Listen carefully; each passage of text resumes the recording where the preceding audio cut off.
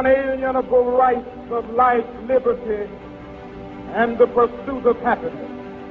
History will record with the greatest astonishment that those who had the most to lose did the least to prevent its happening.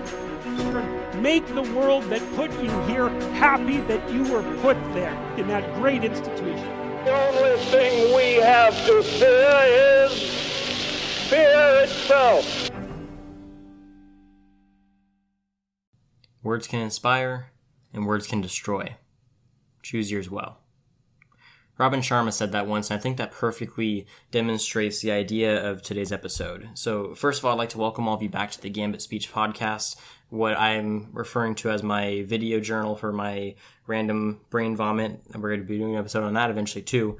The idea behind this podcast is that I have a lot of ideas about public speaking, about communication, leadership, all that kind of stuff that I needed to organize properly into somewhere. And I originally started this as a way of teaching people about public speaking, but as I began, I realized I don't know enough about it to teach anyone enough to make a podcast out of. I have some good tips I feel like are good. I have some advice. I have some theories on what can work and what can't, and we'll go over all of those things as time goes on, but I was finding myself struggling to come up with new episode ideas, so I created this as a way of kind of working through some of these thoughts, and hopefully some people get something beneficial out of it. So today's episode is about the power of speech, why it's important to learn how to speak whatsoever. I figured it'd be kind of a good first episode to have, considering it's an episode about learning how to speak and how to be a good leader in communication and all those sorts of things. Might be important to know why you're doing all these things. So, as I mentioned in my first episode, in my trailer episode, I'm going to be mentioning Jordan Peterson a lot. He's a big influence of mine. I read a lot of his books and I've watched a ton of his lectures and video series and podcasts and all those sorts of things. And I've learned quite a bit from him. And I base a lot of my understanding of psychology off of his work. And so some of the things I'll be referring to are a lot of his findings. Some of them are things that I've learned from just reading other works or from my own evaluations or my own experience. And those are going to vary depending on, all sorts of different things. But today's episode is one that was based off of something that he said in a video once. And basically what he said was, if you have the ability to think, to write, and to speak, that you are incredibly deadly. And he explained this a little bit in detail, but I think what he was trying to say was that thought is one of the most powerful things you can have. If you can think, and not just think, but articulate to understand something deeply enough to be able to come up with original ideas about it, and not just base your ideas off of what someone else has said, that's incredibly valuable. It's almost intrinsically valuable. It's so valuable and so dangerous because that's not something that really happens a whole lot today. And so it's incredibly valuable to be able to think. Okay, great. Thinking up there, perfect. When it comes to writing and speaking, those are two very different things, kind of, except that they're not. So yes, thinking is an incredibly useful, where did I put that? Up there. Thinking is an incredibly useful thing to have. But if you can't formulate that thought into anything that's consumable by someone else, then the thought is, for all intents and purposes, useless. Thoughts are not beneficial to anyone unless they can be demonstrated, unless they can be expressed.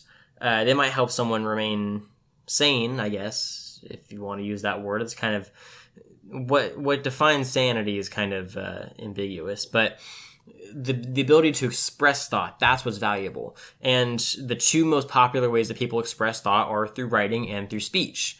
And people tend to think that those two are very, very different, and really they're not. Maybe the personality of someone who writes versus someone who speaks exclusively may be different, but the idea of expressing thought through writing and expressing thought through speech is almost identical. I've said all the time that speech structure and essay structure are, if not synonymous, then very close to being the exact same. You basically, if you lay out a speech outline and a essay outline, they have all the same components. They both have an intro. The intro is composed of a hook or an opening statement.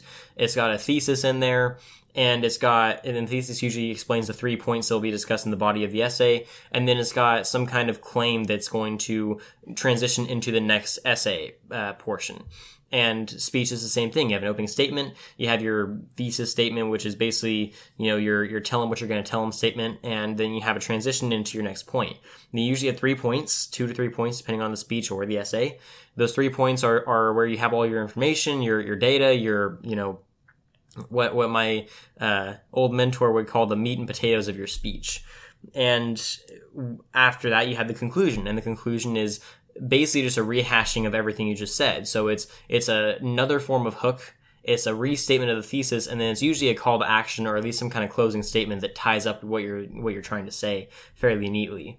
And essays and speeches all have these things in common. Obviously, there's differences, but there's persuasive essays, there's persuasive speeches, there's informative essays, there's informative speeches. Most of essays and speeches are fairly identical. The only types of speech that I haven't been able to find in a written form have been like negotiations and debates, which I guess you could kind of say that there's a written form of negotiations and debates, but they're not quite as crucial, because negotiation and debate are based a lot on body language. And there's a lot of nonverbal factors to that debate or that negotiation going well, because basically you're in a mental battle at that point. When you're trying to inform or persuade someone, you're not in a mental battle. You're just trying to get as much information out there as possible. And your body language can supplement that. And we'll go over body language another time. But as far as the expression of the thought, the formats of writing and speaking are nearly identical.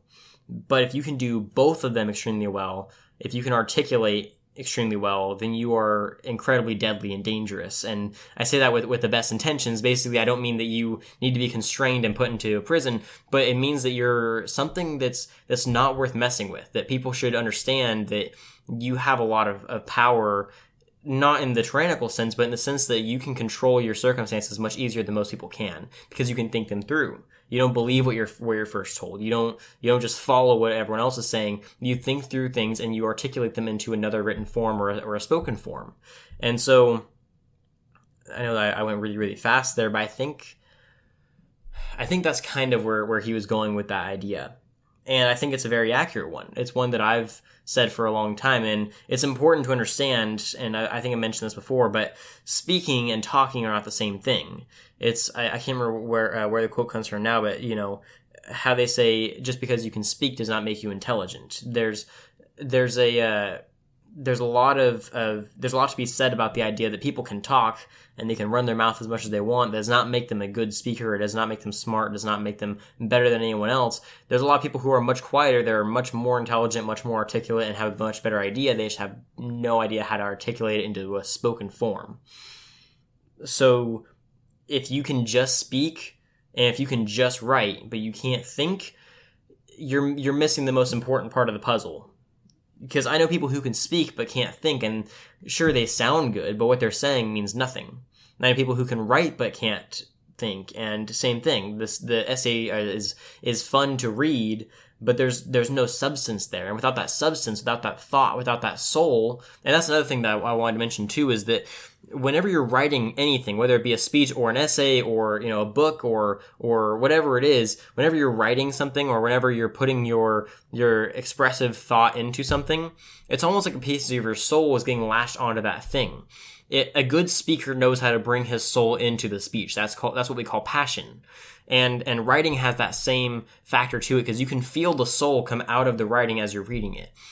That's how you can tell between a good speaker and writer and a bad speaker and writer. And really, it's not good and bad. It's which one uses more thought, because that thought, yes, while it's conscious thought like this, it's also a piece of the soul. It's a piece of the passion, the energy, the enthusiasm, whatever you want to call it.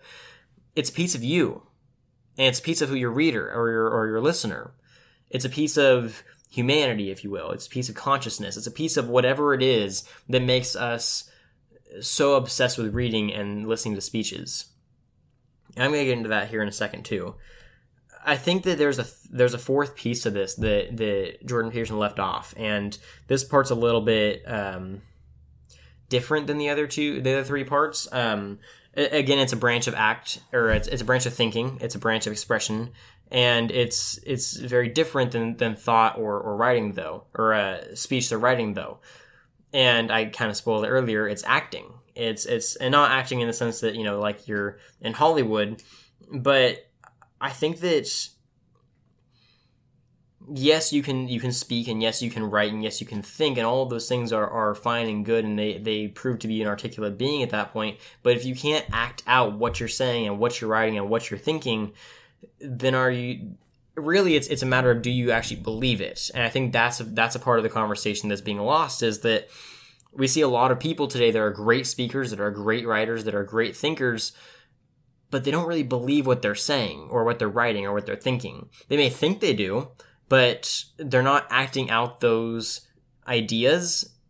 And if they're not acting out those ideas, then they must not truly believe them. And so I think that action is a big part of creating your articulate, quote unquote, most deadly human, is that if you can learn to act out everything that you are preaching, then you are truly unstoppable. Because at that point, I always joke about, how cool it would be if you had presidential candidates that instead of just, taking cheap shots at each other, if you had one candidate that was up there, and yeah, he articulates himself well and he sounds smart and everything, but his opponent says something and he's just silent the entire time. He's just sitting there watching.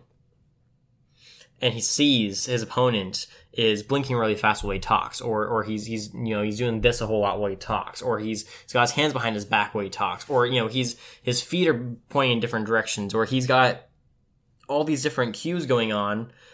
And once the opponent is finished speaking, the candidate just kind of looks at him and goes, "You guys really trust this guy?" I mean, he blinks 50 times a second, his hands are behind his back, or when they're in front, he's holding in a position that means that he thinks he's dominant to you. His feet are pointing two opposite directions, which means his attention is divided. To see a candidate pull off something like that would be, I think, really, really cool and funny, because it's breaking apart not just the vocalization of that candidate's ideas, but it's breaking apart everything that is nonverbal, that's non-conscious behavior, that's part of their action too.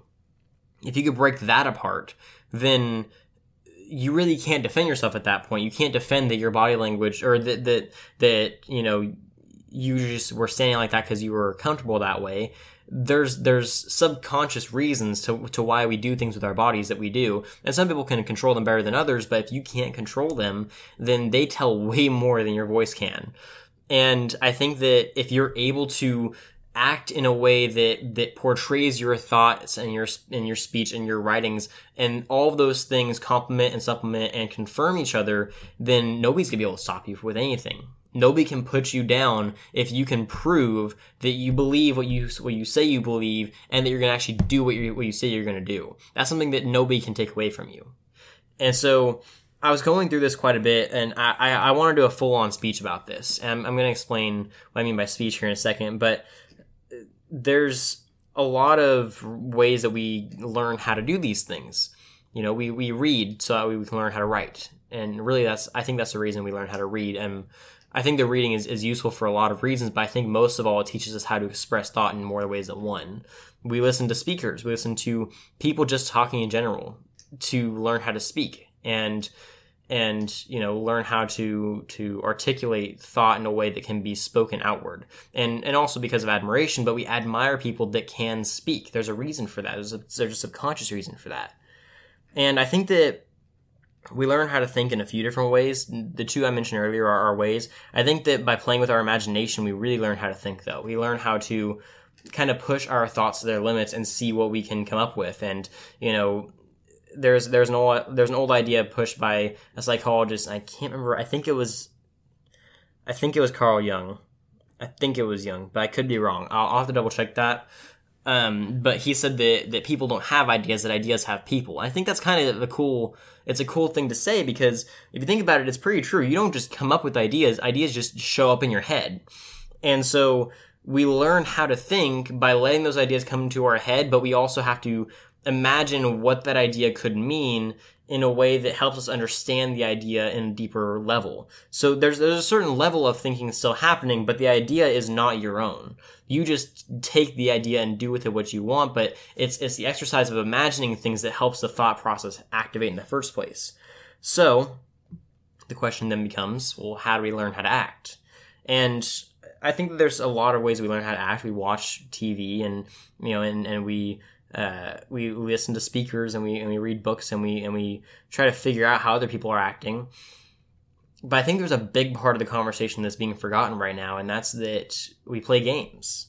Playing games is an important way of learning how to act. And there's tons of documentation that show that kids playing games is a form of society in and of itself. They're learning what actions are going to make other people like them and what actions are not going to make other people like them. And more often than not, it's honesty and adherence to what they say that makes people like them. And as you learn that, you start to develop a personality based around the idea of making people like you for who you are, or making people like you for who you're not. And the difference between those two is how you accept yourself. And that's a whole other discussion I'll get into another time, probably, maybe eventually. But I think that playing out these scenarios, I think that playing games, that putting yourself in a situation that's both fictional and real, it's as fictional as it is real, is important for our ability to understand how the world works. And I think that we do that really well with video games.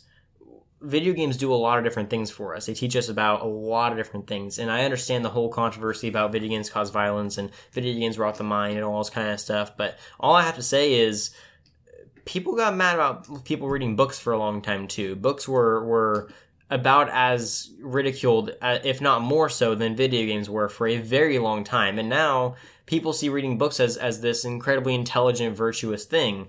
I don't see video games as not going down that route eventually. I think video games will eventually be seen as something that's intrinsically valuable to the idea of processing scenarios that help us learn how to act in the world and in society. So, I grew up on video games, so maybe I'm a little bit biased, but I think that there's a lot to be said about what video games can do for psychology and can do for personal development. And I could go on and on and on about that. And I want to do a speech on video games and on how to act and how to learn from games and all that kind of stuff. But I think that playing through a lot of the stories that we learn, the dragon slaying stories or the save the girl kind of stories, or, the outlaw becomes the good guy kind of stories. Like, there's all kinds of different stories that we play through that we've learned from, watching movies and reading books and just from listening to, like, Bible stories. Like, a lot of those stories tend to be repetitive because they have a purpose that we as humans have decided is so valuable that we're never going to let it go away. It just gets repeated in different forms throughout the games we play through. And people see games as an escape from reality, and I think that they can be, but I think it's more accurate to think of them as a supplement to reality. For people who can't live through those storylines, they play the game to get that same experience. They get the rush of killing the dragon and saving the girl. They get the rush of understanding the consequences of, if I do this thing in this game, then my friend in the game is going to die. They play through all these different things, and you might say that's silly, but it weighs on people. It helps them understand the world better. And there's a certain level of moderation that needs to be involved, obviously, but absorbing these scenarios and living through them, especially through virtual reality, which is a whole other conversation, all of those things help people understand how to be people, how to be proper humans, and how to care for each other, and how to do what's good not only for them, but for their families, for their communities, for the world. And I think if more people were exposed to those types of games, then that would be good. So, where was I going with that? I think that where I was trying to get at was that's the act part of it. That was my expansion to that idea, and I wanted to explore that topic more later. But I want to talk about the speaking today. Why speaking is so incredibly valuable and important, and why it's so good that people need to learn how to speak. And like I was talking to a guy that does a podcast, and I hope to have him on here eventually, and on Talk Academy. But we were talking about the idea of the utopia, the perfect world, which I acknowledge can never exist, and I wouldn't want a utopia because there would be corruption and evil and all these things that would cause it to not work right properly. And so I don't want utopias to be a thing. I'll make that very clear right now. We were talking about, if you were to have your utopia, what would it look like? And in that, I described that I wanted kids to be required to learn public speech at a young age, and at least, semi-required throughout high school. They're required to learn how to write. It makes no sense to me that they shouldn't be required to learn how to speak. And I understand that people say that there's a lot more anxiety associated with speaking than there is with writing. And to that, I say take an AP test and tell me that there's no anxiety associated with writing. Because writing can be just as stressful as speaking. It's just a different type of stress, or it's at least located in a different area of the body. But people struggle with writing just as much as people struggle with speaking. I'm not sure if they're at the same proportions, but like people with dyslexia or people that are just not creative enough to express things in a written language, they struggle a lot with writing. There are people who struggle with a lot with speaking, but we're not encouraging kids to practice speaking. We're still encouraging kids to practice writing.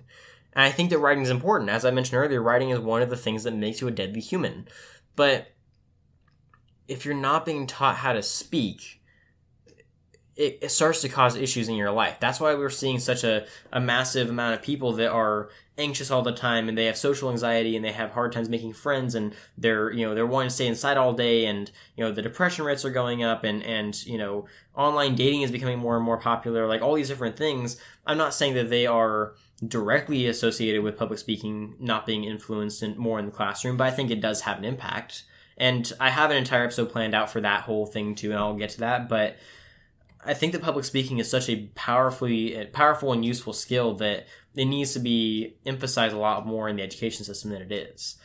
I mean, speeches throughout history have motivated people to do things that they never would have been able to do without that speech. And we were taught from a young age that speech is powerful, that we had to listen to our parents, what they said, that we had to listen to our teachers and what they said. We had to listen to the law enforcement and what they said. I mean, we even learned it through religion, that, in most religions, especially in the Judeo-Christian systems, we learned that speech is inherently one of the most powerful things you can possess. I mean, God spoke things into existence. Marduk of the ancient Mesopotamian religions and belief systems, he spoke magic words that could do things that no other human could do. And so it's like, the idea that speech is powerful is such a deep and an ancient idea that the earliest civilization possible knew that it was important. So why we're not focusing on the importance of that skill, I'm still not entirely sure. I'm working really hard on trying to develop my speaking skills again, because I haven't spoken in a long time. I'm getting a little rusty. I love speaking so much. I think it's so much fun. I understand the anxiety associated behind it. I'm going to try to work on doing episodes on that too. And I want to do episodes where I just give speeches, and then I'll analyze them, and I'll break them down. I'll talk about what I could have done better and what the speech means to me and why I wrote it and all these types of things. But I think in general, people just need to be talking more. And when I say talking, I don't mean speaking on stage. I mean talking. Physically sitting down with somebody and talking to them, having conversations, maybe having mini debates, having discussions about different things. Just having vocal interaction in general is such an important thing for our psychology. There's a reason podcasts are becoming so popular, is because we need to listen to voices. Like, people are tired of reading posts online, and there's a massive move right now to move a lot of, so like Twitter and a couple other apps are moving to a more vocal based posting system because people are tired of reading. It's not that reading's a bad thing. I think that reading's a great thing, but having a voice behind those words it has a certain level of authenticity that, like, you can't fake your voice very easily. I mean, some people can if they're good at it, but it takes a lot of practice. You can't just, I can't just fake, like, the energy and passion in my voice. I can't fake it very easily. It takes a lot out of me to try to do that. And I couldn't sustain it for 25 minutes or however long this episode ends up taking. But if you have posts around that kind of stuff, people are going to be a lot less likely to try to cause trouble. They'll be a lot less likely to say stupid things. I mean, it's still going to happen. But when they have to take the physical energy of saying it out loud and it sounds stupid to them, they're not going to post it. When they read it, they don't read through it again. They just type it out and then send it. But when they have to say it out loud, when they have to hear it in their ears, that makes them realize how good or how bad their posts are, and maybe it'll kind of regulate the negative, the negativity that we see on social media. So voices are such a powerful thing. They have such a transformative property to them that I don't think has been explored quite enough. We've had so many great speakers in history, both in America and in the whole world, that it's a miracle to me that people have not been more exposed to the idea of learning how to speak at a young age. And I think that that's something that needs to change. So I don't know where I was exactly planning on going with this episode, besides the fact that voices are so powerful. But anyone who has thoughts on that concept, I would love to have you on and have a discussion about this. I just wanted to kind of have a first episode out there that talked about the importance of public speaking and why I think it's so valuable.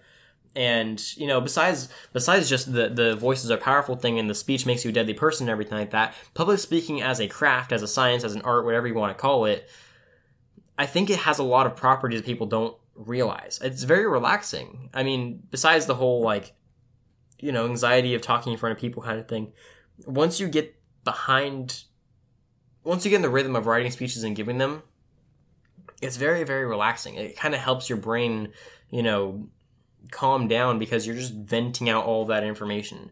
And that's part of the reason why I started my first podcast, Talk Academy, is because I had so much information stuck in my head that I learned in school that I needed to vent all of it out somewhere, and the internet was a good place for that, so I did it. But I had to say it vocally because there's something about saying things vocally that just gets them off of your mind and off of your chest, and it makes you feel so much better about yourself. And not only that, it helps you understand what it is you're trying to work through. Maybe you're saying things not because you believe them, but because you're trying to figure out what they mean.